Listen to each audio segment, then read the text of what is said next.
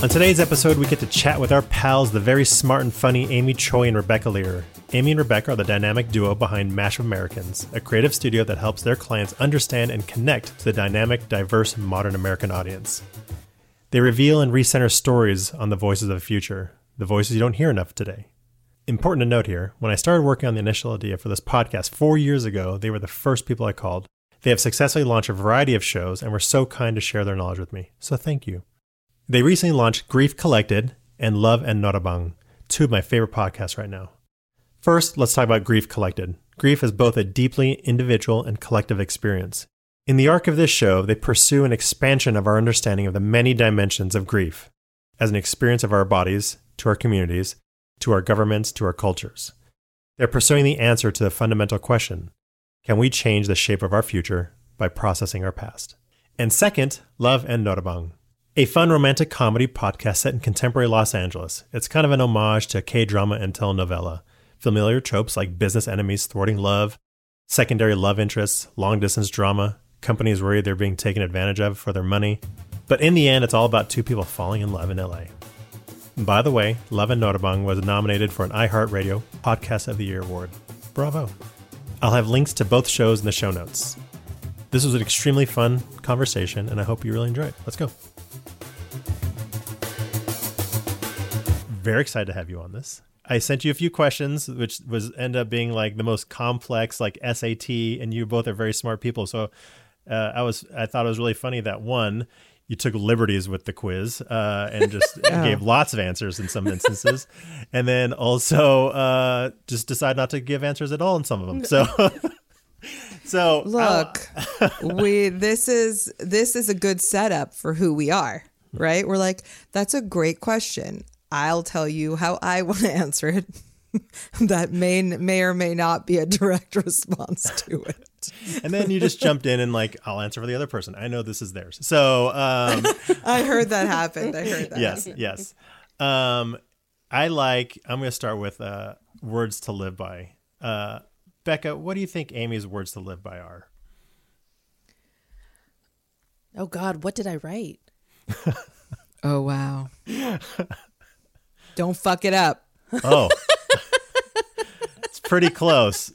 She starts off with life is suffering, period, with a very quick JK, and then maybe not kidding. And then love as much as you can, have adventures, and then just went on to a series of words to live by.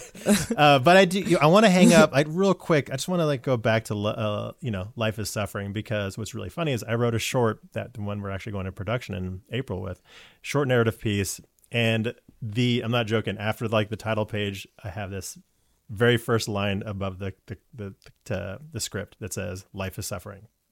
And it's, when I saw that, I was like, wow, because I don't actually see that a lot. I don't see a lot of people actually just you and me, Dwayne there. You and me, whatever forces brought us together. I love it.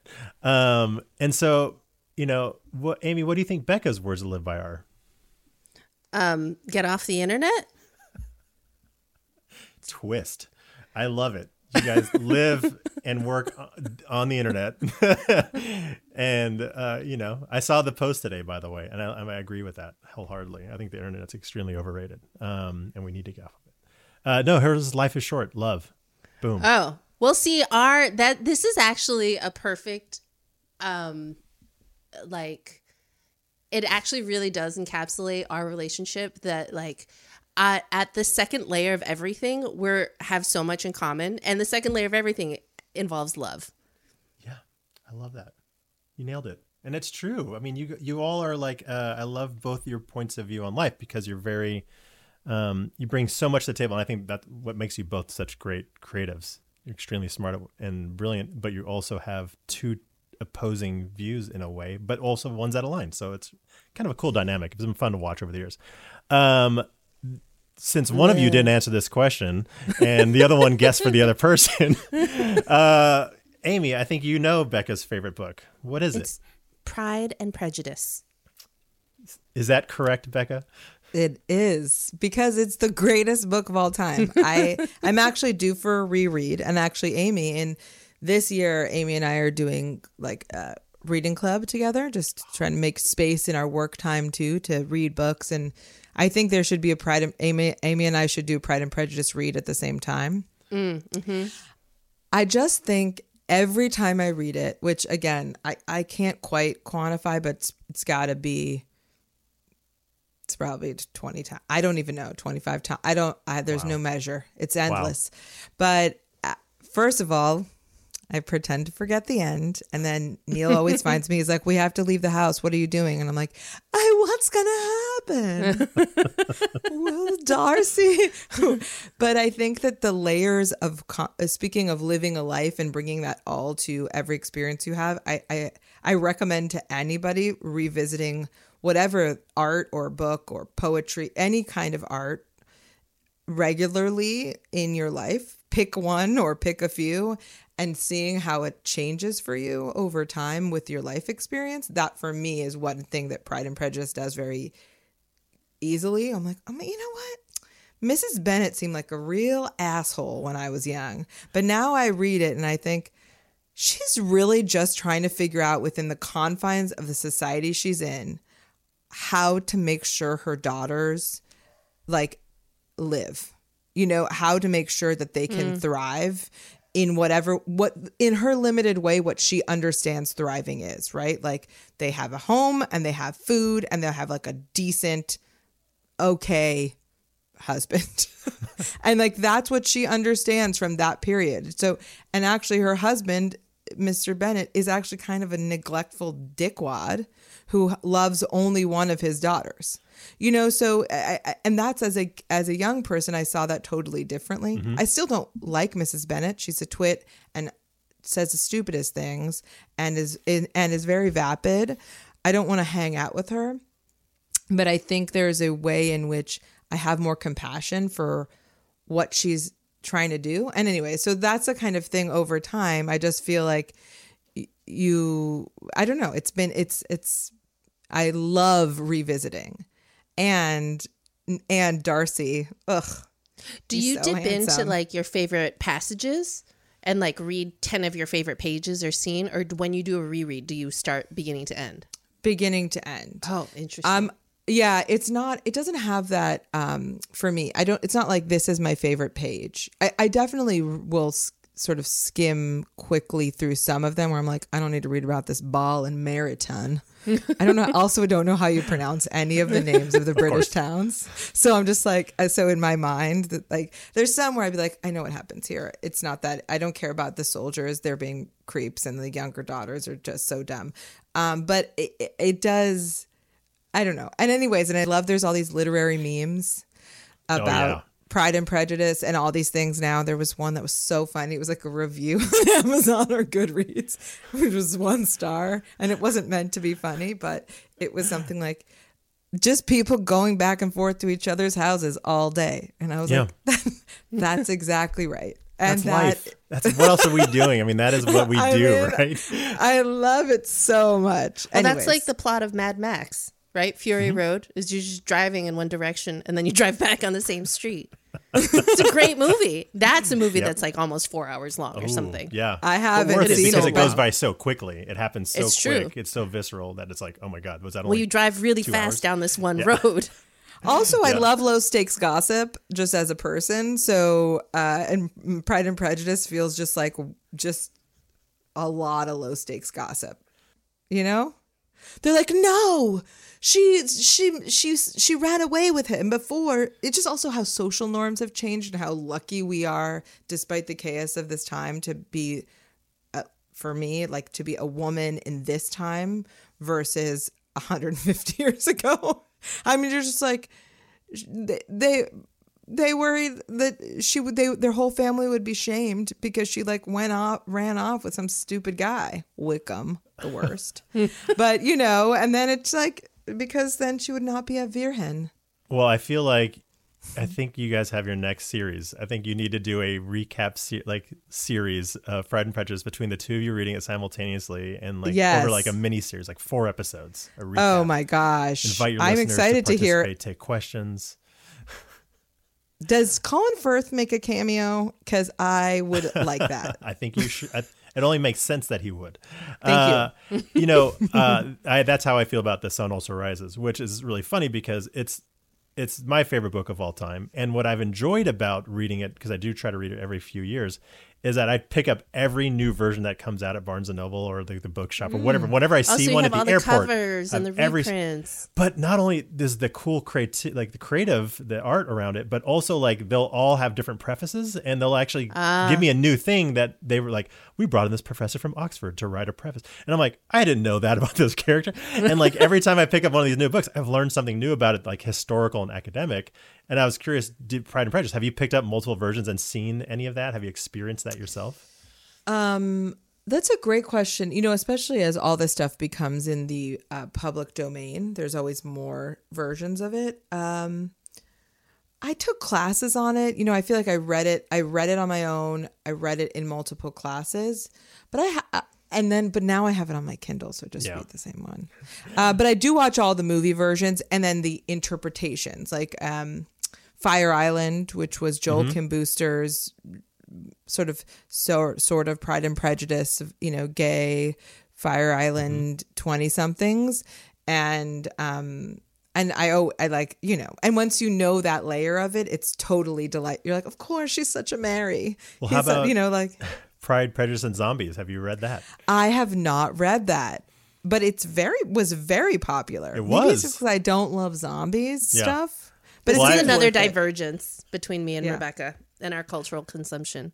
I love zombies. Have you read Pride, Prejudice, and Zombies? No, I haven't read none of those things. so I've good. read neither of your favorite books, so I have 2 books to add to my reading list right now. Interesting.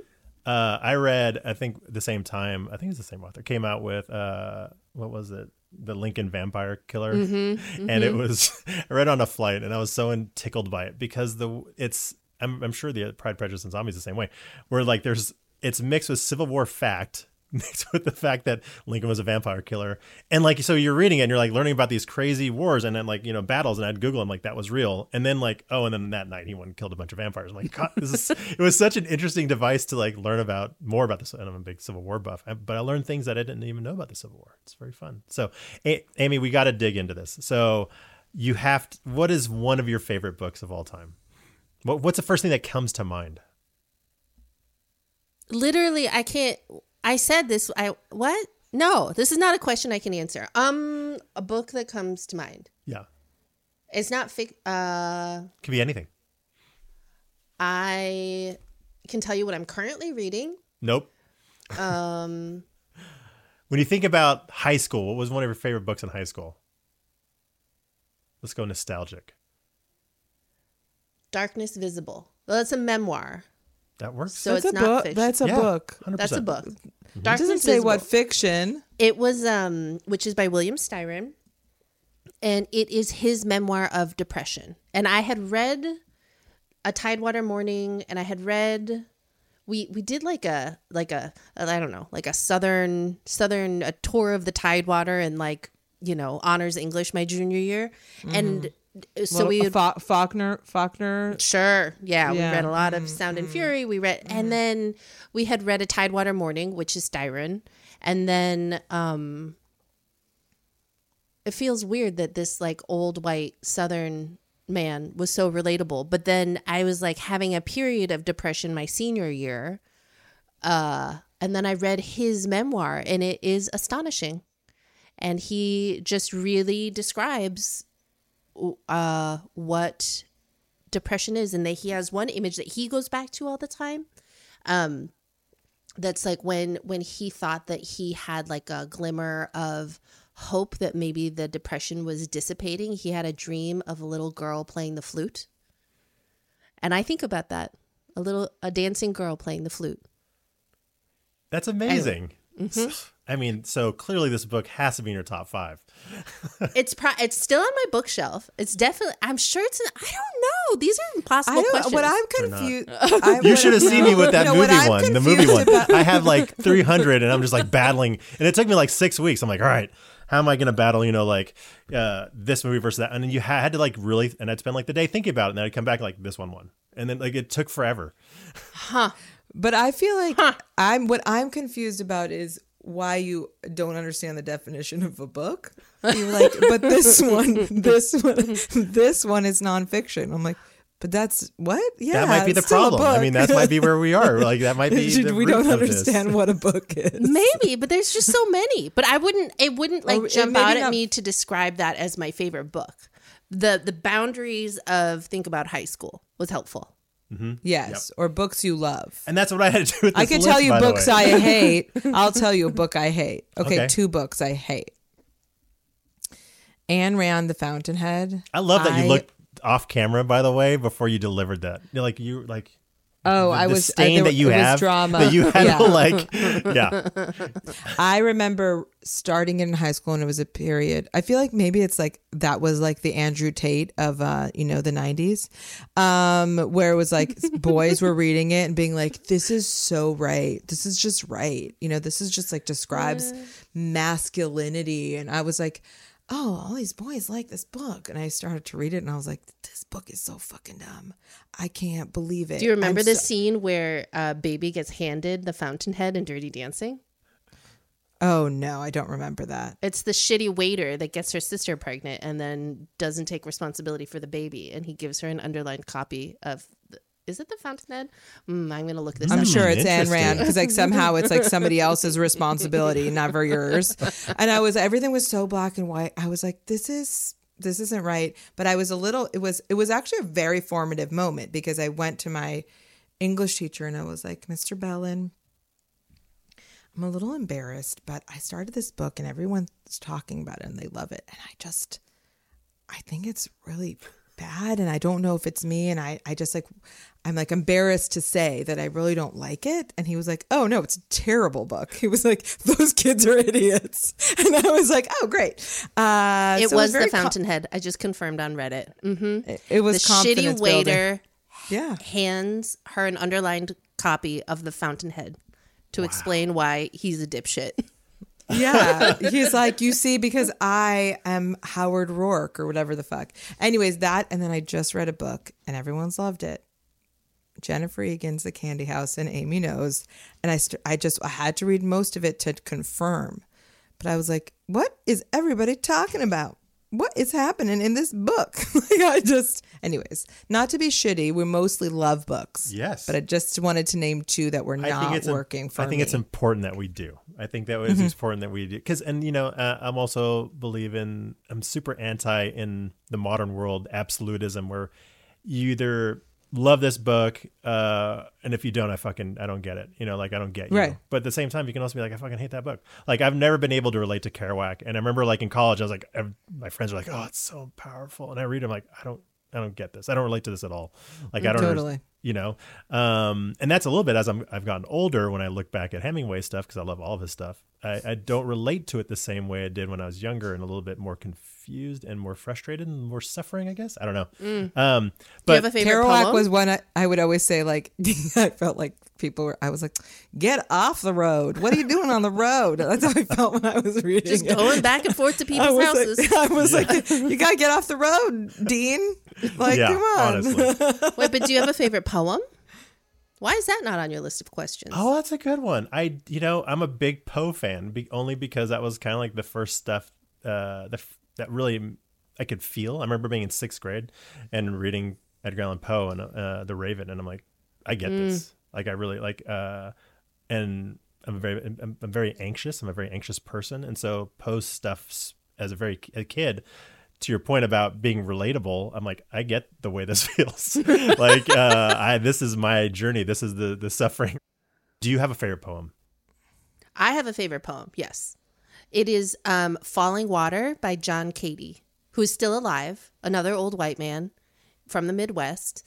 And it's a long poem, and it is about his marriage. It's about love, and but the premise of it is looking at beautiful homes and falling water outside in Pennsylvania, and the relationship he has, because I think he lived in Oak Park at the time, or he and his wife did at some point in their relationship, and so it like kind of looks at all these homes that Frank Lloyd Wright had built, but it's about like what the idea of home, what happens in a home, what happens when the home starts disintegrating, what happens when like the relationships inside the home start disintegrating. And it is just astonishing. It is just, it's so, so, so, so beautiful. And I've actually never been to Falling Water. I've never actually gone to visit. And it's like, it's a weird thing for it to be like, I don't have a bucket list, but maybe I'll make one now. For it to be like high on my destination because it's very easily achievable. I just like have not made it there. But that poem, I read it beginning of senior year of college, and it was like transformative. It's so good. You have to go. I have to go. Like, I need you to go as soon as possible. Falling Water feels to me like it holds up to the dream. I did it once on a drive across the country, and I was like, can I live here? And I don't even like Pennsylvania. That's beautiful. I love that. I feel it's so interesting. I feel like the things you read also as a youth, we're talking about some of these things and why they stick. It's why like I still like music from, 1994 the most. And I'm like, I got there's so much science behind that. There is. Well, your brain is just like formed in a certain way. What I was like, yeah, but everyone should say 1994. I don't care what age you are. 94 should be it. Yeah, they're like, didn't you know? Yeah. De La Soul and okay, but what if I was like Warren G. Regulators, one of my favorite poems of all time? I'd be yes. But I do think like being introduced for me to Emily Dickinson at that time, which is funny because the more you know about any of these people, how complex they actually were. But those poems have the beauty is there's so many layers to them. So you read it and the words are so accessible. Like Nobody, that poem by Emily Dickinson, is just one of the ones where it feels so. I remember memorizing it as a child, and now when you know about her and what her life was like, it's so even more complex. Or all of our loneliness and just great art transcends time, and So, Becca, do you know what Amy's celebrity crush is? Is it a member of BTS or all of them? She has two answers. So you have two. Yes. So one is a member of BTS, and the other of the BTS. They're kind of like the Mars Volta, the BTS. So do you, RM maybe? Is that the one? No. Come on. Jin. Yes. Jin. Yeah. That's impressive. But then who is the love of my life? I guess it's unfair to call him a crush. The love of your life? I feel it's just it's just right there. It's hiding in plain sight. It's true. It feels like these things evolve by the moment. Keanu, obviously. I was like, do we know each other at all? I'm so sorry. I was about to stop the recording and be like, this is over. You guys figure your shit out. I'm sorry, because mine were more like not all time. Mine are more like, mine, you'll guess them. You know them. Amy, do you know Becca's Diego crush? Luna. Boom. Yep. She has another one. Can you go 2 for 2? You got the first one right. There's another one? It's another one of the ones where you're like, you should watch this Star Wars things because he's naked in it or whatever. Oh. Or like Dune. Him. Oscar. Yes, Oscar Isaac. I was about to say Pedro Pascal because I have been obsessed and they're best friends, and so I put them together, and then I was like, do I start writing fanfic about Pedro Pascal and Oscar Isaac? But then I was like, that already exists in the world. I'm sure I just need to look for it. Yeah, we could read someone else. Yeah, but I feel like you'll bring a different point of view to it, and I think you should definitely check. There's no limit to art here. Yeah, just get a page out and see what happens. Just knock out a page and see where you go with this. I think you should. All of these are great options. All 4. I mean, there's not. Oh God. We were literally watching. What movie were we watching the other night? Oh, DC Super Pets. Don't know if you've seen it, but one of the fun things that we were watching. Yeah, one of the greats. Neil, what's actually very fun to do is because all these big animated features have amazing actors doing the voices. And so it's a very fun game to play, which is like, whose voice is that? And then suddenly in that one, I was like, is that Squirrel Diego Luna? And Neil was like, yes, it is. Like he looked it up. But then it's like on IMDb. It's a very, very, very fun game. And then, a good one happened yesterday, which was Neil was like, what do you think Bono's real first name is? And I was like, it's something like Paul. Guess what it is? It's Paul. Hey. Really? Yes. I know. I was like, I actually don't. I have a very good brain that does hold things like that in its folds. But that one's one that was just accidentally correct. Like, I feel like if you guessed an Irish man of a certain age's name, you probably have like 4 or 5, then you get it right. Mm-hmm. Remember that story? This is the story that stays with me about Bono, is how he like flew a pair of his sunglasses across the world. I don't know. Do you remember? It's like an apocryphal story about Bono going to like some climate conference in the 90s, except what he did was then like get a seat on a plane, or maybe a plane for his sunglasses. You know what? I love Bono.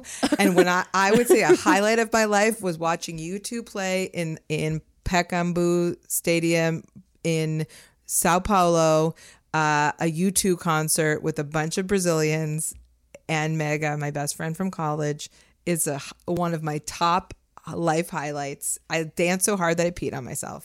That is for all the people to know. And lots of crazy things happen. I'm like, does that person being pulled on stage? And I was like, I'll cry with or without you. And I'll be in my, every one of them. That's all. Yeah. What a journey for you. That was beautiful. What a journey. What's the Edge's first name? What do we think? Paul also. V. I know. It's like Michael. It's Michael or Sean or Paul.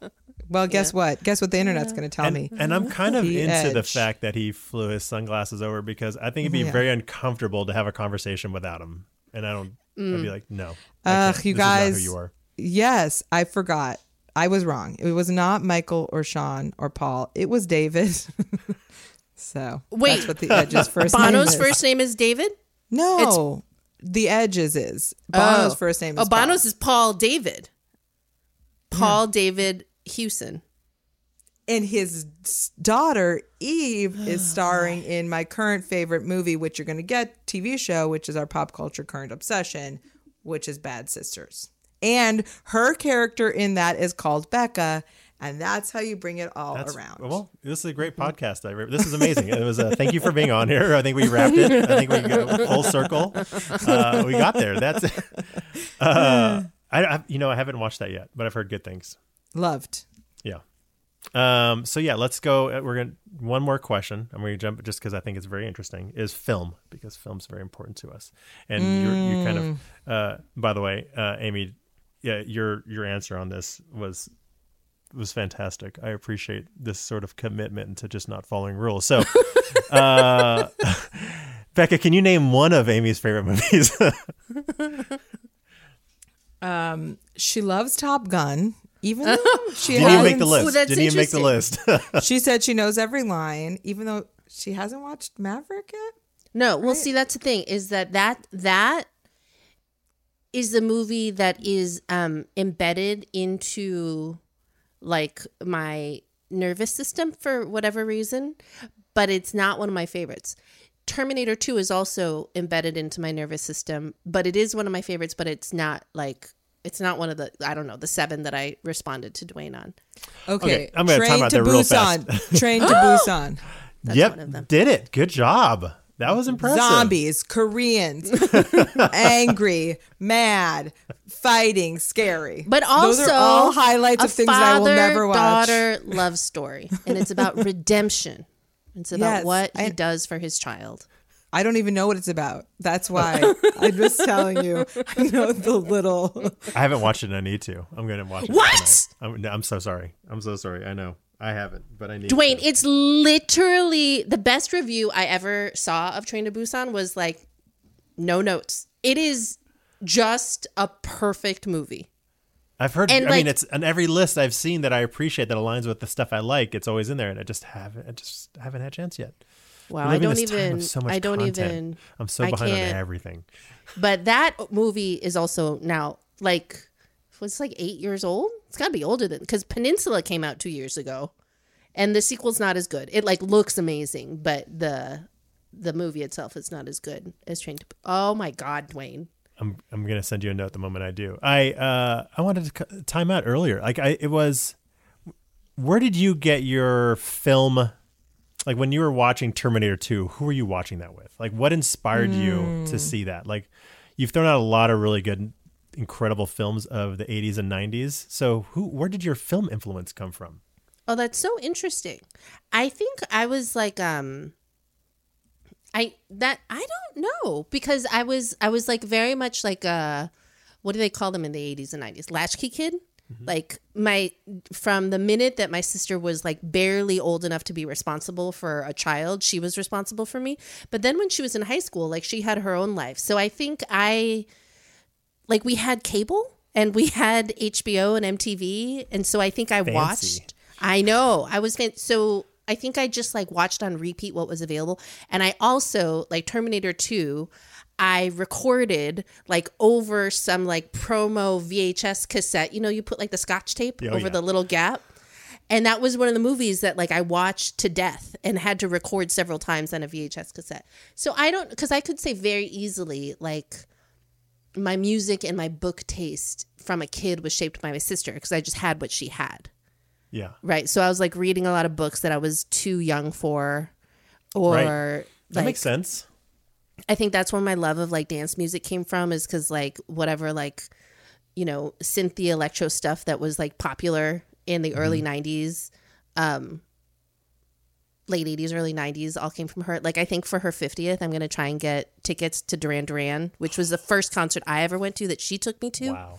Yeah, when I was like in 8th grade. So I think like, but I don't know where the movie thing came from. But there were some that like really got in there. And Terminator 2 was one of them. Like we watched it like a few months ago. And like I know it beat for beat. I was like, oh, the puddle's going to shake now. It's so good. It's so good. I think if I watched in that realm, I haven't seen Jurassic Park in a million years, but that was one that stuck from that genre where like when the eye comes down into the car, like I saw in the theater, or like Speed, which I definitely saw in the theater in 6th grade. If you're wondering if I saw it 8 times in the theater with the same group of girls, I did. Well, I mean, it's a very important film. It is. It is. And they're so handsome in it, both of them. And speaking of which, I went on an airplane recently and now I'm on like a Sandra Bullock as a hero kick, which I was like, Lost City. It turns out when you're away from your children on a plane watching anything, you're like, is this the best movie I've ever seen? I was like, is Sandra Bullock a national treasure? Yes. First of all, yes. With Channing Tatum and then Brad Pitt in that movie. I was like, and then I'm trying to explain it to Neil. It's completely nonsensical. And Harry Potter's in it too. And the whole thing is, I was like, this is a perfect movie. I mean, I was crying, they did a laughing. really good job with it. I enjoyed every second, but it was in the line of, she's still great 30 years later. That's all. She's fantastic. I watched the movie Kids a few too many times. That's what I'll say. And I think that was one that I watched and I don't know why I was watching it. And I don't know. I just went to the movie store and would get it out on video and I would watch it every weekend. I guarantee that was a staff pick on at the video store probably every day. At Video One on Hillhurst in Los Feliz. And I watched it too many times and it had a very drastic impact on my sense of the world. Also, I think the first couple times I thought it was a documentary. Well, that's like the first time I saw what's the movie where they go and the scratching on the camp tent walls? Blair Witch Project. That one, I thought I saw it in the theaters and I thought it was a documentary and I was so upset. Yeah, I was like, you can't let Rosario. What are we doing here? I was like, we got to tell her Telly has HIV. I was too upset. I had a boyfriend in my high school boyfriend, partially my college boyfriend, who had hopes that I wasn't as basic as I was, because I really enjoyed Terminator 2 was my jam, as you can tell. And he would get movies we would on Friday night watch Eraserhead or need to watch what was the original Twin Peaks series, and then they had like Blue Velvet. I don't even know. But He I was was on like, a David Lynch kick, is what I'm hearing. I don't think this is for me, guy. Maybe that was the end of our relationship. Well, that's the thing I find so interesting about the people who had, I don't know, like a coming of youth in the 90s, is that the perception of art and commerce and popular culture is so different because that was when everything kind of got muddy. Like you were seeing like Kurt Cobain. Oh yeah, you're telling me he's not like cool and amazing, but he's on MTV's. He's sold out. Like no, Nirvana's like pretty hardcore. Biggie Smalls being like at spring break in Lake Havasu City, Arizona on a pontoon boat rapping. Like the commerce and art was starting to come together in a really unique way that same way I feel like coming out when I talk about stuff that's influenced me. I'll talk to cinephiles and they're like, that influenced you? I'm like, but it was the thing. Like that's what everyone was talking about. And there was something special about it. I mean, so I think it wasn't until later when I got to college when I had friends like who were going to school for film and they're like, oh, you haven't seen this yet? And they'd be smoking cigarettes and like, no, I haven't seen that. And like, you should come over and watch it. And I'd watch them like, oh, this is neat. Like I get it. And I get the impact it had on cinema. But like, did you see all the other movies that came out in the 90s? Because they're incredible. Right. Right.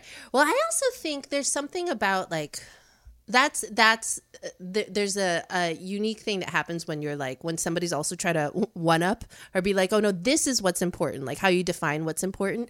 And it's also like right now, not just nostalgia, but like how people's past works are shaped by their current persona or what they're doing. Like it is indescribable to talk about like what growing up in the 90s and being and like clearly it trickled over because I grew up in the suburbs of Chicago. But like when all the kids in 7th and 8th grade are wearing Soundgarden t-shirts and it's like a completely different thing that's happening. Right. Mm-hmm. And to be like, no, you don't understand. The coolest place ever was to go to a Smashing Pumpkins concert in like a small club in Chicago, and they were amazing. And then like I went to their farewell tour in a stadium like my junior year of college, and now fucking Billy Corgan is such a turd, and he's out there, and I'm like, I can't believe I ever liked them. But that's the thing, is that we don't like seeing people age is like such a gift. And then also it's it's like understanding that like you don't always like who everybody becomes, or that like art can exist in a very specific moment. Like what Rebecca was saying, like why are all of our musical tastes shaped by X year that like X hormone hit our bodies? Also you can still love his music and have loved that experience, and he might have also been a turd then. Right. You know, I mean, totally. We just didn't have the same information about people, or what information, whatever. You don't have the same access at that time. That's so different. And we just didn't, I was like, I'll fucking dance to anything on the Siamese Dreams album, like that, like I'll make music videos in the backyard of my friend's house today, which is what I did. A lot of. Well, it's funny because, like, to your point about developing these certain senses, I look at certain movies and I'm like, this is what, like when I was doing my challenge of like, what is my favorite movie of all time? One of my darlings that didn't make in the top 10. I'm like, but to this day, I'm like, it deserves it. But on paper, it cannot, is I Know What You Did Last Summer. Because I remember seeing that, and that movie's in theaters. I'm like, this movie's incredible. And like the soundtrack came out on vinyl like 3 or 4 years ago. I bought it. I'm like, I wonder if it's any good. And it is. And that was such a special time. Like, going to college, watching that movie in the cinema in the 90s. Like, it was so good. I don't know if that was in the 90s or early 2000s. But but it doesn't hold up. I mean, for me it will, but if I showed it to a kid coming out of like film school right now, they'd be like, maybe they would, maybe they wouldn't. I don't know. But there's something interesting about timing and age. Yeah. Well, that brings me to my favorite movie, which is my two favorites, which are Waiting for Guffman and Notting Hill. Yes. And I would say I truly don't care if anybody who's young cares about Notting Hill. And if they understand Julia Roberts, because if they don't, that's honestly their problem and their loss. She is so extraordinary. Her life's work has been so great. Everything she it's like completely, she is so excellent in everything. And Notting Hill is a perfect film that actually has like, the main thing it is lacking is anybody who's not white. Right. Yeah. But I've decided for me, and I'm going to put this out there and I want to hear your thoughts on it. In watching old movies, again, we watch Honey, I Shrunk the Kids with the kids. So good. Is it when you watch some of these movies from our youth, the parts where that you can still watch are the ones where I'm like, well, either it's a movie that was about, or a TV show that was entirely about people of color, right? So A Different World or what have you, or everyone is white. It's when there's like Long Duck Dong and you're like, no, we just can't, we'll just never watch this movie ever. There's not like trying to explain it away. It's just not working. Mm-hmm. But it's like, there's something about Nottingham. I'm like, she's great. He's great. They're figuring it out. It's delightful. They seem like grown-ups. Obviously, I Google each time that she's 30 years old when she made it. And I'm like, that's very confusing for me at this stage of my life. But there's some of that stuff that just, it like holds for me in a way that I could watch endlessly. Yeah. That they're like, I feel like something like Waiting for Guffman, weird comedy. I wonder how that holds. Like our generation inherited, at least there was a lot of people I worked who did theater and stuff who loved, and Monty Python stuff. Mm-hmm. Right. And I wonder, I mean, we still enjoy watching it. Neil and I do. My husband, you know him, but people listening, we enjoy watching Monty Python stuff occasionally and it makes us laugh, but I'm not sure if, are teens discovering Monty Python in the same way and laughing? So. Or does it feel like maybe it was and Life of Brian also, like they're watching back-to-back double features, Search for the Holy Grail and Life of Brian. Right. Like I don't know if that it's just to them, does it feel like the Stooges? Do you know what I mean? Because it's so old. It's equivalent age difference. I mean, of when we were watching, you know what I'm saying? I'm going to ask this question because I'm doing an episode in May where I'm interviewing a bunch of like college students and who are in for like film. And I'm going to specifically ask them and I'll ask them that question. I'll find out, like, have you and your peers watched this? Because it's like going to college. Like you're all like, you've got your peers and you've all consumed the same media. I'm curious if they've seen it. Totally. I mean, that's the thing about also. I mean, because like Clockwork Orange, I mean, I think that was kind of, I remember being in high school and like, what is this? I'm like, oh, this is incredible. But like, it was like, I feel like it's the same sort of, I don't know. I don't have to do the math here and figure out like the time differences. But well, that's when you get really fucked up when you start being like, oh my God. Yeah. Mm-hmm. I appreciate you. There's still so many more answers. We could spend another hour going through them, going through all of this. That was really fun. But I do want to talk about what you all do. But I want to know, one, if you could each. I'm gonna start with Amy since you're my top left here, and we'll go clockwise. Where did you grow up, and what did you want to be when you were a kid? I grew up in the suburbs of Chicago. And I stayed there all my life until moving to New York in 2001. And then I have been here. When I grew up, I wanted to be a writer. Interesting. Sorry, go ahead. No, did you, I know the path that you went down. Did you, like when you were in high school, like I want to write novels, I want to write screenplays, I want to be a journalist. What was it that was most interesting to you? I want to be a poet. So I think that there were, and like I'm unusual in the sense that like I very much knew exactly like what I wanted to do, and I could see very clearly a few paths that would go down that road. I wanted to be a poet. I wanted to be a journalist. So I think a lot of writers go into journalism because that seems like a more acceptable path, which is crazy to think about. But when I graduated high school in 1997, and then I went to journalism school at Northwestern. And in the olden days of 1997 to 2001, like it was still reasonable to like go to journalism school and then have a career as a journalist. That was still a thing that like people encouraged you to do. It's not, I wouldn't encourage anybody to do that now, not because I don't think that journalism is like one of the most precious professions in the world, but because it's incredibly difficult to sustain your life that way. But I knew that like, I felt that I had that that mission-y feeling. Gabe, my husband, is always like, like journalists really care. Like you just have to care so much about what's happening to like literally everybody around you and the place that you live. And so I think I always knew that I wanted to do both of those things. And I wanted to be a poet. I've been like writing horrible poetry since I knew how to write. Do you remember those like Acrostic. They were very trendy for like 18 months. They were like gray recycled paper. It was like gray paper because it had been previously used and it wasn't like white notebook paper. But I had a lot of gray notebooks filled with very bad poetry from when I was like 8 or 9 years old on. And who's to say it's bad? Love is it was bad. great. I know because I know it was bad because my son is 9.5, and I worked with him on a poet for his literary magazine at school, which by the way, he didn't want to submit to. And I was like, you don't understand that this is, if we have any family legacy, it's working on the school fucking literary magazine. And he wrote a poem and it is very good.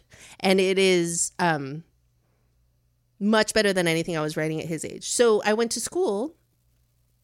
university and I studied journalism and poetry. So I did a double major in like, well, there used to be, again, in the olden days, 3 tracks of journalism you could do at Northwestern or at Medill. And it was newspaper, magazine, or broadcast, mostly TV. And then it was sometime like maybe my junior year of college that the student paper, The Daily, which is the best newspaper in the northern suburbs of Chicago, went online. Like they still had a print edition, but like they started posting the stories.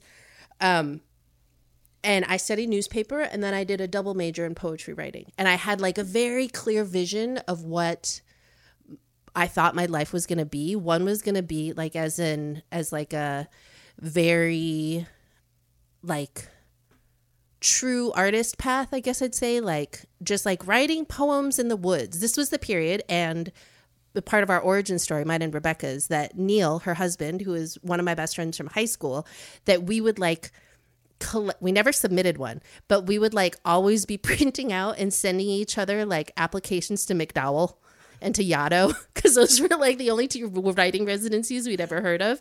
And we'd be like, this is going to be what we're going to do when we grow up. That didn't happen. That was one path. But if any McDowell or Yaddo folks are out here, I would love a fellowship.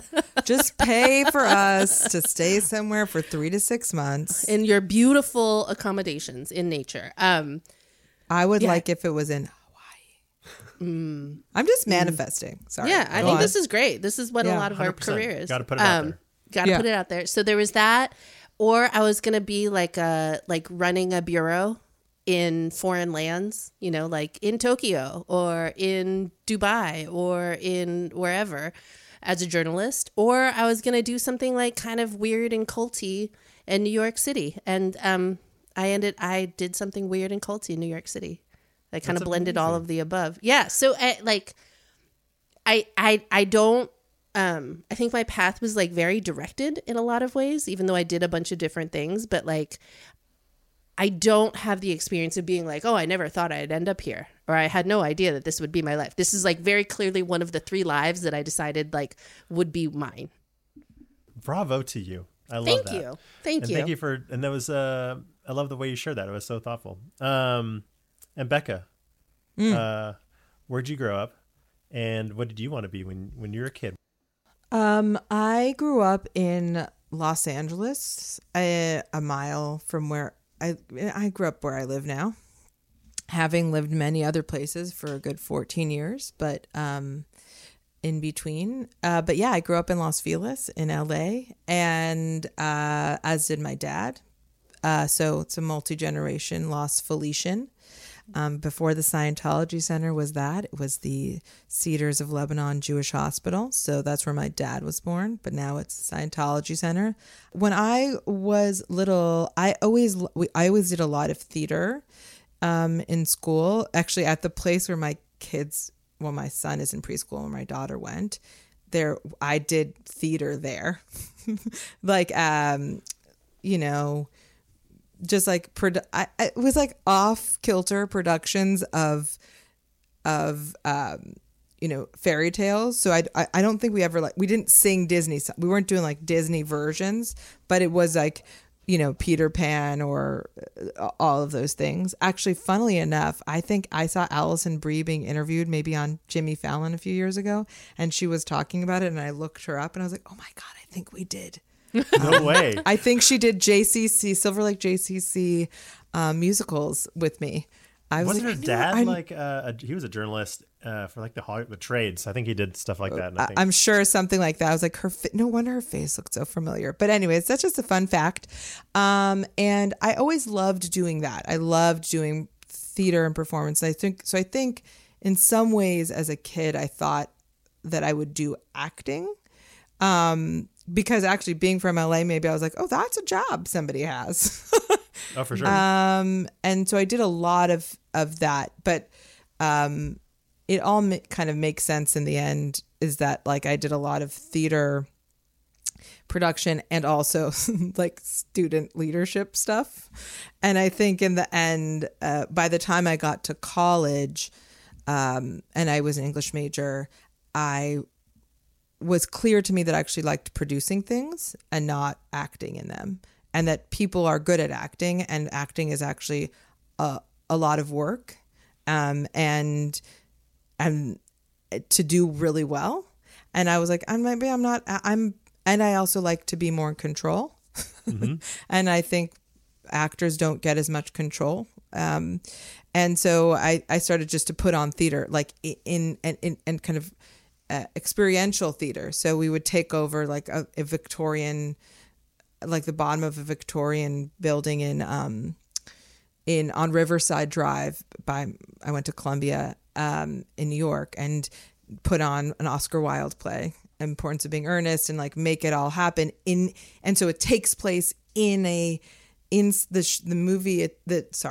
play itself takes place in a living room, and there's and we were doing it in a living room, and all of those layers of fun and class and fucking with people and putting it together. That was really where I realized like, oh, I liked doing a part in it and saying the most sassy things, and giving myself that part. Maybe that's part of it, but also really making something happen and knowing that you have a small budget, or and pushing it to happen and also making it an experience you have to have. These are the 4 nights you get to have this experience in real life. And so it continues away. And then I worked in like Central Park Summer Stage and Lincoln Center. And my dad started to call me an impresaria, which was very cool. And I just think that ultimately that is what it was, just realizing that what I wanted to be was something. I liked something about the experience of real life being together with people, and also art, and at the core of what like a life would be like, of what I thought my career would be like, expressing the depths of humanity through art was what I think that was. I understood that was the thing. Did I play Goneril and King Lear in high school, guys? Yeah, it's not a big deal. Okay. I did play it. Yeah. Did you ever read 1,000 Acres? No. Oh, it's so good. It's like it's a adaptation of King Lear, and it's set in Iowa in the 80s, and it's about a farmer, and it's like a family farm that he has this like empire of 1,000 acres, and he has to divide it between his 3 daughters, or like figure out what his legacy is. He really fucks up. He fucks Regan and Goneril. It's a whole situation. Anyway, so yeah, then that was sort of the dream, I think. Mm-hmm. When you went to college with as an English major, what was the intention? Was it creative writing? Did you want to what was your path there? That's a good. I think I just always loved to read. Honestly, I also had a lot of like experiences of loss and grief in high school, and so I really thought I would do maybe comparative religion or maybe even philosophy, because I was really, I was always really just trying to figure out how we deal with being alive, and I'm not from a sense of depression, which we've talked a little bit about here, that wasn't my particular way in. It was just like, wow, this is very like people just, tragedy is everywhere. And how do we deal with it? How, if this is, you know, the sort of Joseph Campbell idea of like, if living is all dying, then how does all these religions and cultures find ways to tell the stories of it or tell themselves a story of it or cope with it to be alive? And so I thought that would be the thing. And then sometimes it was more boring. And then for me, like, it was just a harder path in. So I took a lot of courses, but it wasn't, it sometimes was less creative in that story, in the way you understood it, or less passionate. And then philosophy is just so hard. Like, I loved taking the courses, but I was like, wait, okay, hold on. So Bertrand Russell, he said this way. And then, you know, it was hard for me to keep track of all of the specific of each person's very nuanced philosophies. And I think I loved taking the class and like sitting on the grass and be like, is this green to you? Like we're all basically high. We weren't actually high in that moment, but is green to you green to me? I don't even know. But so I think English was it just sort of happened really naturally, which is that it's English and comparative literature was what it was called at Columbia. And Columbia is also has a very strict core curriculum. So you really spend the first 2 years reading, it's pretty prescribed what you're meant to take. And I just loved, I think I was able to scratch the itch I had, which was trying to figure out what it means for humans to be figuring out what it means to be alive through art. And that was what reading and books and literature was really ultimately the way that served that same purpose. Well, that's good because it means you got to consume so much material that yes. you got to see or read things that connected with you. And ultimately, I think whether we realize it or not, when we're consuming media, TV, film, music, whatever it is, we're all becoming experts in it. And we're understanding, if you're being an observer, the triggers that are interesting to you that you find through conversations, like, oh, they're interesting to you. And like, oh, these are the things that people find. These are the parts of the human condition that we all kind of relate to emotionally. And then you ultimately realize the payoff is that when they do those things, you don't feel so alone in the world. Like, oh shit, right? You read a 100%. Poem in your senior year, like, oh, I'm not alone. Someone else went through this and it's okay. Or whatever it is. And those are things that I think that are so special, that you can literally take any genre, any story, any location, any actors, and create things that will make people feel like they're part of something bigger than themselves and make them feel a little less alone. So I think that when people do these, I think one of the biggest values of being able to go to school like Columbia or go through a specific track is that, yeah, you're forced to consume a ton of stuff because they kind of want you to see, like, go through all this and then we'll guide you through the way to think about it. And along that journey, you're going to find out a little bit about yourself. It's really interesting that you say that because, as Amy said about journalism too, you're like, or the idea of studying it, right? I completely understand why how messed up it is, how expensive school is, and that the way college particularly structured is really not for everyone by any means. But I also believe that like a liberal arts education where we were told to read, we had to read and consume things and read and get into it, expanded my way of thinking and thinking about exactly what you're saying, like the human condition and being critical too, applying a critical lens to a lot of these things, being like, wow, this doesn't hold up. This is this person's perspective. I mean, I remember in high school, them being like, who's the narrator? What do we have to know about them? What might me ask about why they would tell the story this way? And I'm still trying to do that all the time in ways that I didn't. I'm like, oh, wow, I learned history this way. Who was the narrator? Why are we learning it that way? And I think there's just I feel so lucky, and I want to continue doing that instead of becoming totally narrowed. On the other hand, I only want to watch rom-coms. So I just want everyone to know. Well, I I'm also think narrow. like what you're saying, Dwayne, about like being less alone, like that's actually like a principle of probably all of our work, is to see yourself as less alone in the world, and that art connects us, and that these stories connect us, and you do not have to be alone in your experience, or lonely in your experience. Like I believe a lot in solitude, and I think it's so valuable, but loneliness can be devastating. And I think like I was a pretty happy and lonely kid. Like both of those things were true.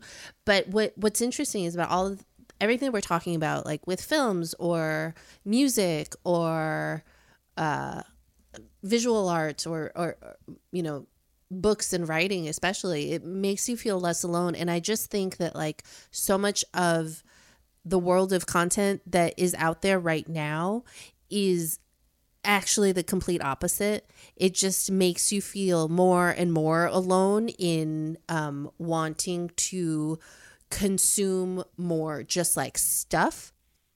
We were just talking before getting on to this recording with you about like the study that came out about like the devastating effects of depression that are hitting teen girls, right? Like the CDC just released studies that like there's a 60% increase in girls who have suicidal ideation. Like 1 in 3 girls contemplate suicide, teen girls. There's just like so much that teenage girls in particular, teenagers as a whole are suffering, but girls in particular. And like, it seems like such a glib answer, but like, what is the thing that is the driving force behind so much of their lives that they are taking in all the time? It's content that like does not connect them. It makes them feel more alone all the time. And all I can think is like, well, wouldn't it have been great if fucking Mark Zuckerberg didn't drop out of Harvard and was forced to take some core curriculum fucking humanities classes and philosophy and ethics courses and like read a book that made them actually care about what it means to be human, instead of just saying, this is how I can take advantage of human, like our more primal desires, you know? And it's just like, cause like, I think we've all referenced it a couple of times today. It's just this idea that like, there's so much out there, or like, I can never catch up, or like I haven't seen Bad Sisters and I know I would love it. But I'm too busy watching The Last of Us, which I also love, you know? And I think there's just so much out there, but those are like real stories. But like, really, I would have time to do a lot more things. And I am a 43-year-old woman. If like I didn't spend an hour looking at fucking Instagram or whatever it is. And I just think like when like all of these things that like we call, or like in our industry, people call content now, is that like there's such a difference to me between like what is content and then what is like a piece of work, or like storytelling, like a story, like a real story. I also think there's something about I think there's probably a nice Venn diagram for all of us here on this and in our life experiences, but I always felt the magic of part of what I liked about theater, as an example, was actually the magic of the experience of the audience. Like, what does it mean when you're sitting next to somebody watching? I remember seeing Stanley Tucci and, oh my God, what's Carmela Soprano? What's her name in real life? No, what's Carmela's real name? Edie Falco. Sorry. Yeah, I'm like, sorry. So Edie Falco and Stanley Tucci in a play, right, on Broadway. And there's a nude scene and a sex scene. And you're sitting there in a small audience next to people. And I don't know this old lady on my right and this other person on my left, but we've all wanted to have sex. We've had sex. We might be wishing we had more or less, or we all have and we're sitting with each other, sharing this experience, not sharing what we feel about it, but the energy that is created by that shared experience of this art, of this, that is so charged and feels so alive to me. And it's one of like the greatest things I feel that you can, it's like, now I'm going to get spiritual, but I think that divinity for me, like spirituality, is that creation of some energy that is beyond, is like two or more people created, and it's something that's neither of you, right? It's vibes. Yeah. And I think that great art, well, your mind was in awe, right? Like you were in awe of something. Yeah. And great art creates vibes. And I think that that's like tagline for the episode. Yeah, I think that's what our, like, you know, and it's an energy between people, or not even just great art, just an experience of great music, or and I don't mean great, like, I mean, we've gone to see Yo-Yo Ma playing the Bach cello suite at the Hollywood Bowl. That is great, as is, Notting Hill. But I think that there's it's not even high low. It's something about, well, there's some, quality. Kind of quality, because you're right. Like I had a colleague text me 2 weeks ago about something, and it sent me down a spiral, and he got an essay in text back from me, and he's like, I would love for you to do an entire episode talking about this. He's like, you clearly have some feelings on it, and it was around the word content, and I'm like. I grew up and the things I was interested in growing up in the 80s and 90s was skateboarding and graffiti, both of which you could never become really famous at doing it. It didn't give you money. And the whole point of it was to be original. Like if you piece of graffiti and someone else had done it, like you're basically a loser, right? Like you're what the term is biting. You're biting someone's style. So your letters can even look like. I like so that you explained the term biting to us. Because there's some people who don't know. And so that's taken to the audience. I know you all get. So I had to like completely, because in this text, I had to like, the audience, I'd be like, okay, I think I need to tell you what this means. So so I was talking about, like, there was a term, like there would be a term for a graffiti artist that was going out for fame, trying to be famous. And it was like a negative connotation in a sense, like, oh, you're trying to become famous. Yuck. And now we live in the opposite culture of that, where everyone's biting, right? Everyone's copying whatever's out there. I mean, literally there's a tool in Instagram that says remix, because I'm taking what you did, I'm doing my own version of it, or talking about it and trying to put my own spin on it. But like, and everyone's out for fame. I mean, so everyone wants to be famous. So to your point, one of the things I'm really trying to like understand is that nuance of like, what makes a great story. And you ultimately find through this, my own discovery for the last 3 weeks was around intention. Like, what is my intention for this thing? Like, I'm not intending to be famous. I'm not intending this movie to make the most money. I'm intending to like connect some people to make me feel a little better about themselves. And it doesn't matter the genre. I can do that in a rom-com. I can do that in a paranormal thriller or sci-fi. But like, how do I connect people? And like, you just take a look at the human conditions, like all the things that people experience. I'm going to do a psychological thriller on depression. I'm going to do a romantic comedy on depression. You can go through those things and ultimately figure out a way to be very intentional about the things that you make. And what we're seeing now constantly is formulaic content, right? So even studios, and there's a certain element that just feels formulaic. And so when you look at like a platform or a studio, I have this conversation every year. I reach out to a bunch of people and I say, who's doing the best job curating? It's a single question. And like that number, like of the people who are actually curating a thoughtful, intention-filled, artistic slate is dwindling every year because they're becoming more formulaic. And so I think that's that thing, was when you watch something, you're like, I don't know what the fuck this is. It's interesting, but it's not intentional. And you can tell like the motivations behind it were maybe not aligned with trying to make. Well, it's like an algorithm. Yeah. You're like. And what we do is like we require so many different partners, right? Like to make film, television, podcasts, you have to align all those partners to be intentional, and some aren't going to give a shit. And so you're like, I need more intentional partners, less intentional. And so I think that's the stuff that's being served the most to teens or kids these days. And then on top of that, social media. Yeah. Like you have to feel, I think as much as we feel like we're connected, we're like never been so lonely. Right. Because like, totally. And then when you hear something like it's so cool and you're like, I don't get it. Like I feel worse now. Now I feel less lonely. I feel more lonely because I don't relate to any of this stuff. Well, I think the other thing that I find about social media, and Rebecca goes through periods where she deletes all social media and then she'll come back for like a work thing. And then she'll be like, well, I got addicted for a month and I feel terrible again. I may never go back to TikTok. It's too good. It's too good.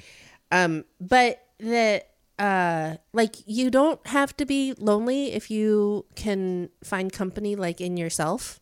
Yeah. Or like in your own thoughts, or like have a conversation with yourself, or like have ideas that occupy you, or that you could like read a book. Because I also think there's something interesting, like, and this is something that Rebecca and I have, even though she's a reader and I'm a reader, different points of view on, because gatherings are like very critical to kind of her point of view as a maker.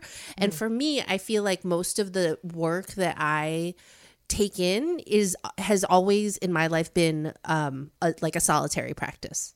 Like I like to read and be alone, or like as a writer, and maybe this is because of the kind of writer that I am, and like I have worked collaboratively with like other journalists on projects, or like obviously your relationship with your editor is very significant, and like in our work now, I serve more as an editor than as a writer, and like the work that I do with like our writers is really precious and collaborative, but like it's at heart like a very solitary thing to do, but it's that difference between solitary and lonely, because you have so many things that you can think about and occupy yourself with. And the thing about like content and it's real content, it's real work that people are putting into making their remixes, or like making their videos, or like doing their YouTube channel, or do like all of the stuff, like I'll get a little stoned and like watch 30 minutes of like get ready with me makeup videos, and like I enjoy it, it's funny, sometimes they're telling stories, usually I have it on mute, but that's real work and real content. But all it does is make me think, do I want that lip gloss too? Yeah. Even though it looks exactly like this other lip gloss that I have, it doesn't fill me up in any way, and it doesn't add, it just makes me always feel like I'm at some sort of deficit. Well, and it's almost like the difference is that it, instead of causing you like prompting questions about the world, it just makes you question yourself constantly. Or like it creates cravings for things that like are not. Well, have you ever had this experience like where you follow somebody, right? And it's somebody you know, right? Maybe somebody, it's like it's like a friend who maybe you just haven't stayed connected, and they're thriving, and some reason that then they get stuck, and I'm like consumed with that person, and then I'm like, wait, why am I thinking about this person? I actually wish them a good life, and I feel weirdly bad that I'm not engaged with them in their life because they're thriving, and then I unfollow them, and then I'm like, I immediately have no feelings about them. Like, I'm like, someone mentions them. I'm like, oh my God, I'm so glad that they're doing well. It makes you, I have a lot of that experimentation I do within myself. And I think is to realize how much this is, like, I don't have ADD, and I come from a long line of ADHD people. So it comes with respect. It's just not, I don't have that. My brain doesn't. But if I'm not in a book or reading a book or focused on it, I'm in between. I can spend 2 months in between books because I'm just scrolling nonsense. Or even if it's reading a long article, it's all like, and because the way the format is such made to make your brain do all those things, to have that question, like, do I need to buy more makeup? Not like, that's so interesting about makeup. What is the thought of like, not that everyone needs to be having philosophical thoughts all the time, but like, I was thinking about this morning, like why do we dress ourselves up or do ourselves up? And I love that we do. And everyone in all history always has, in a version of it. So, but everything feels like distilled to its stupidest or something. Yes. And it's also using our brains in a way, and this is like in the CDC studies, this is like what psychologists and psychiatrists and doctors are saying, is that we're pretty fine-tuned machines, humans. We've been really evolved. We evolved, we're still mortals, and like lots of our bodies are pretty silly, but we're pretty good at dealing with things physically and emotionally. That's how you survive. And then this form of content and technology, which is basically 20 years old. Like it's very, in the history of things, is zero. It's like a sack of cells. And we are not our brains are not equipped. We have not evolved to take in the amount of constant devastation that goes along with being human, right? Bad news, or seeing people in the world. We already compared ourselves to our peers just seeing them, but now you see them all the time and think like, wow, their house is so tidy and their kids are thriving, and how did they get them into that camp or some shit, whatever the thing is. And this is not news, but it's like I think our part of where Amy and I are finding a way forward as the Mashup Americans and in the work that we've always been really intentional. And this is where we've always been, pals around all of this, Dwayne, you and Rebecca, is that like, we are very intentional, and we're intentional about success and what it means to us and how we define it for ourselves, not relative to everybody else. Like, we're not like, we're making a podcast company that, well, maybe now it wouldn't happen, but if we had wanted to make a podcast company that sold for a whole buttload of money a few years ago, that would have been the plan we would have had, and we would have done that. We're making a creative studio focusing on mashups in this world, and we're telling those stories, whether it's in original content, in fiction, in partnerships with leading activists and just intentional people. And the success is in building a life of making beautiful, interesting, driving work with us at the center, both me and Amy, and also mashups, hyphen Americans. That is what drives us. And so then to not get confused by the rest. I think that's the work we're doing. Does that make sense? Well, you have to be, no, I think that makes sense, because the studios are in the business, and the people out there, who are trying to make stuff that's a product, it's their job to market, advertise, and source material that people want to watch. It's the creators and the artists and the writers to go be very mindful and intentional about the content that they sell or they create, and do it in a way that is interesting to people who turn into a commodity, right? Like, so it's like, yes, you have to be really intentional. And it's easy, just like the thing I was saying earlier, like it'd be really easy to create a production company that was just very formulaic and just did what was interesting and not have a mission to make an impact. And it's much more difficult to be intentional and thoughtful about like the way you hire a crew, the partners you want to work with, the stories you want to tell, the people you want to cast, and all those things. It's harder to go that route than just like formulaic, which is ultimately the crux of what we've been talking about. Modern society. I think it, like, for us to commit to anything, it has to be like additive to the world. Like, if we're creating something, it has to create something good. And I think that also, you raised a really good point that for us has also been critical, which is that it's not just the end product. Like, it's not a commodity. The content can become a commodity, but that for us, the essential part of like why we work and is also how we work, and the people that we bring in and the way that we treat people. And, that if the Mashup Americans, if our driving force is like how to be human and answering that question and how to be good to each other, then like how we work is so much of that like everybody that comes into a project of ours understands that and that gets that, and that the actual working process is as critical as the final product is, right? And that doesn't mean that people aren't like working really hard when they need to work really hard, or that some things suck, but that like when something sucks, because things suck, like we come together and figure out a way to work on it together. And that is as much about integrity as like the artistic integrity. Like, and I think this is, there's like a lot of questions to be asked around like when somebody's a turd, like can you participate in their art or their form or whatever. And for us, that's a question that we're still answering about like art that's already out there. But for the stuff that we make, it doesn't feel like mashup, or it doesn't feel right unless we know that we're operating the way that we want to, or that we believe in. And that makes it, I think earlier when you were talking about how like you line up partners and who gets the buy-in and who gets to say and who can be kind of like off hands or, doesn't need to care that much. It's like so critical to get that right. because otherwise then you find yourself in a position where you're like, wait, this is not me. I don't like how I am in this interaction, you know?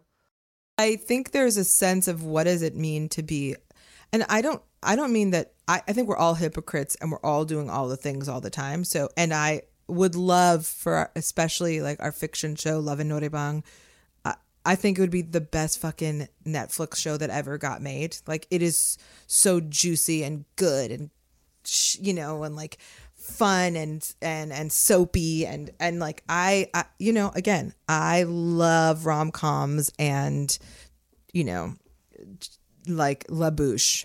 So, but I feel like there's a sense of how you operate being aligned that I think, especially as we age, feels more. And, you know, I was saying this to Amy about, you know, we were having some interactions with some folks last week, and I just kept saying, I'm trying to be introspective about what it is that I'm doing in this situation, why this particular kind of interaction keeps happening. Because there must be something that I'm bringing to this that I'm doing that keeps fomenting a certain kind of conversation.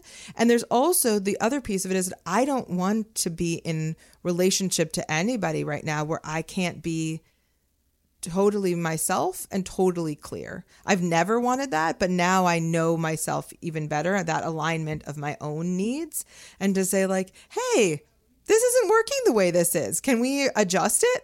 Like, that feels like I want to operate that way all the time. I just want to be, and I think that's the way we think about our work too. It's like, it's not that everything is fixed or this is the right way or the wrong way or something can't be commercial or has to be too arts. It's none of that. It's just that the way that we do it has, you know, alignment and intentionality. Vibes. Tell me about how Mashup American came to be.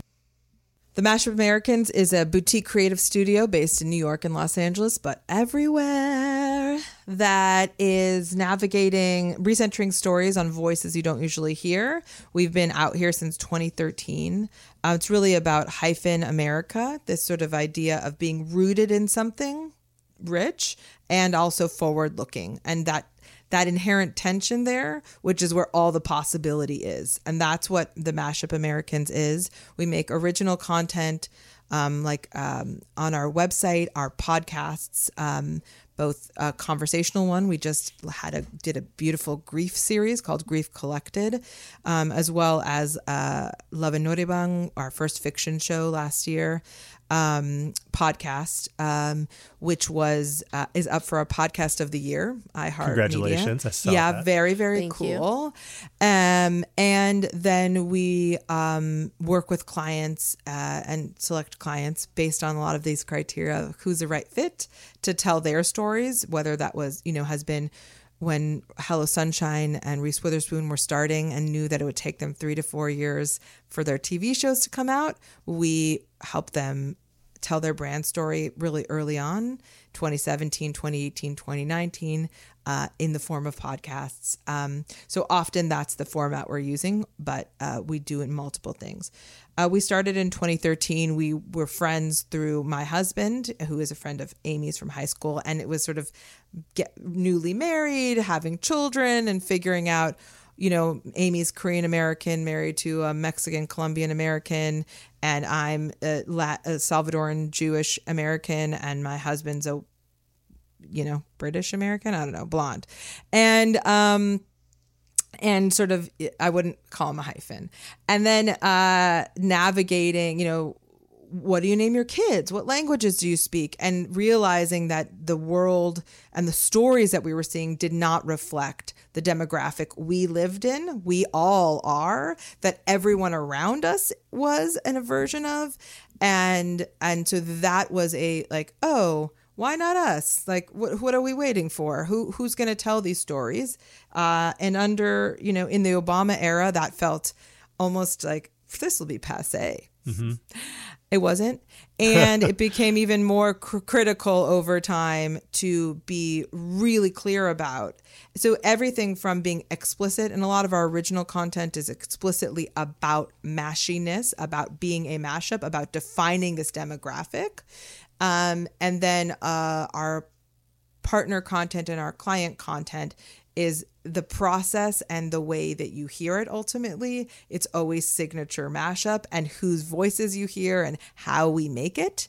But even if the content itself isn't about mashiness. It's and about incepting mashiness. Oh, we love to incept. We're incepting all the time. And then the other thing is that I would just say is, you know, we set out and I got an MBA. Like I was like, okay, we're going to start a business. I need to figure out the market, you know, who exactly the addressable market is and and I was like doing that work.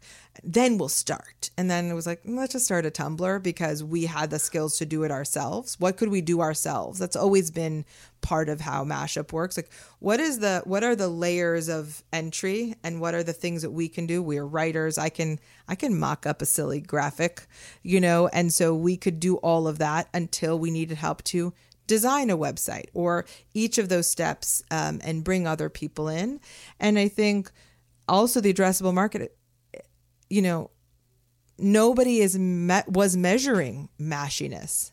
And so, and now you can see that between 2010 and 2020, if people who identify as multiracial, more than one race, if are a proxy for mashiness, even if it's just a segment of it, and it's the only one that's now at this point being measured, it increased by 267%. And between it makes sense though. Yeah, and nobody measured it before the year 2000, and in 2000 to 2010, it increased by 32%. So it's always, and we were like, yeah, we know, we're out here. This is like, we know because we're looking at them. So that's the story of the Mashup Americans, which you can find at mashupamericans.com or anywhere you listen to podcasts. Look up the Mashup Americans and Love and Norebang, and that's the main things. Oh, and our newsletter, which comes out every Saturday, has for 9 years. We just switched to Substack from MailChimp. That's a story for another time. And we're very proud of what we've made. You should be. It's so incredible. And it was so funny. Like I started interviewing people, I think around 2002. And it was via email, letters, postcards, however I could get people's attention, I would try to interview them. And you all had an event at the Grove at the Farmers Market. Oh my God. Yeah. And it was one of my favorite things that I've seen. I bring that up once a week. I'm not joking. Like it was, it was such an amazing panel that you put together of a diverse group of entrepreneur people in the food space throughout Los Angeles. And, one of the conversations that is throughout the theme of Mashup Americans from interviews and the website and at the panel was, what's your comfort food? And I straight up stole that it's my last question on every one of these episodes is I ask people what their comfort food is, because up to that point, I'd been interviewing people probably for like 13, 14 years. And I've tried to think through all the questions that are very simple, that give us a picture of the person and who they are. And it's my favorite question. It was all because of you all. And it's such a beautiful question that shares so much about a person so very quickly. Makes them very vulnerable. It tells a very beautiful story in maybe a word or a sentence. And so I'm going to ask you what your comfort food is, but do you remember who came up with that question? That's a great question. And I'm going to say no. And that's because I think our brains are very shared at this point. I mean, I'm very lucky to have two Taurus spouses, Amy and Neil. And our birthdays are 3 days apart. And I think we're good at giving credit to each other when those things are very distinct. But it feels like the idea of how we ask questions, and I would love to hear your response to this, Amy, but even our list of those kind of questions came together just because we were trying to explore exactly that. What are the questions that will show, other ones were like, what do you spend money on that your parents never would? That sort of give a sense of your mashup life experience or what's always in your fridge. And food is such a good way in. It's like it's what almost, do you feel guilty about? That's the less way in. You got to get to that. People have to be aware. I don't know. It was I can't. I have no idea. No, literally no idea. What if we could go back in Google Docs and who typed it? Yeah, like go to edit from 2013. When was the last edit on the original questions list from 2013? I love it, and I appreciate you all. That event was so neat, and like I'm not joking. I bring it up all the time. It's so special, and so yeah. What's your comfort food, Amy? My comfort food is white rice, kimchi, and fried spam. Ooh, that's a good one. Mm-hmm. My kids and husband can always tell. My kids just know it's like one of my favorite foods, but Gabe always knows. He's like, if he comes in, he's like, something happened today because he can smell the fried spam in the air.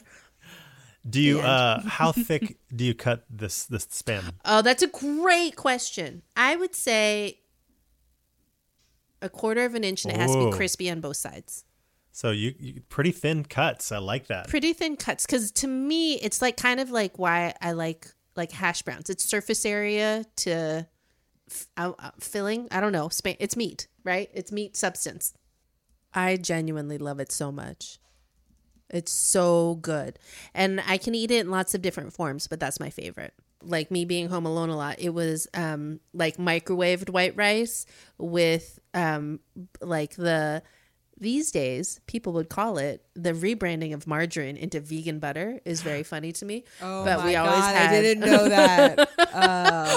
It's vegan butter. One racism is vegans. It's vegans. It would be like steamed white rice, country crock, and soy sauce, and sometimes an egg if I were like really going crazy. But oh wait, do you know that this was in my high school cafeteria? There were like styrofoam things of white rice, right? That was, and all the girls, we did a lot of either soy sauce and white rice as like our main meal, or sometimes a little bit of butter.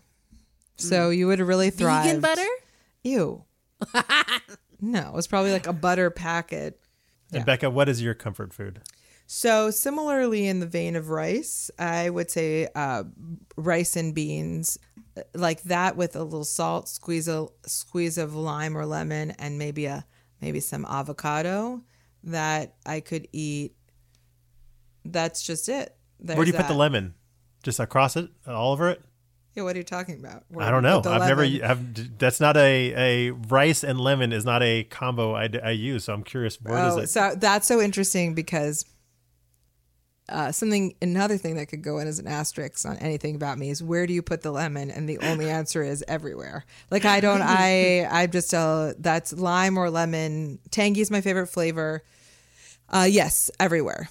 On it, everywhere. That's good to know. Yeah, so that's just a rice beans bowl with, salt, avocado, lemon. That'll do it. I'm going to make it this week. I'll make both your dishes this week. And I'll send you please photos. send I'm pics. so excited. Yes. I would like you to make both dishes this week tonight and show us you eating it while Train to Busan is playing in the back. Oh my God, I love this. And then when Notting Hill is playing and Waiting for Guffman. Notting Hill is one of my favorite movies of all time. It's mad love for it. I'm not joking. I came across a post of the bookstore and like, this is the address. I'm like, save. I need to go there. You're like in front of the little blue door. Yeah. You're like.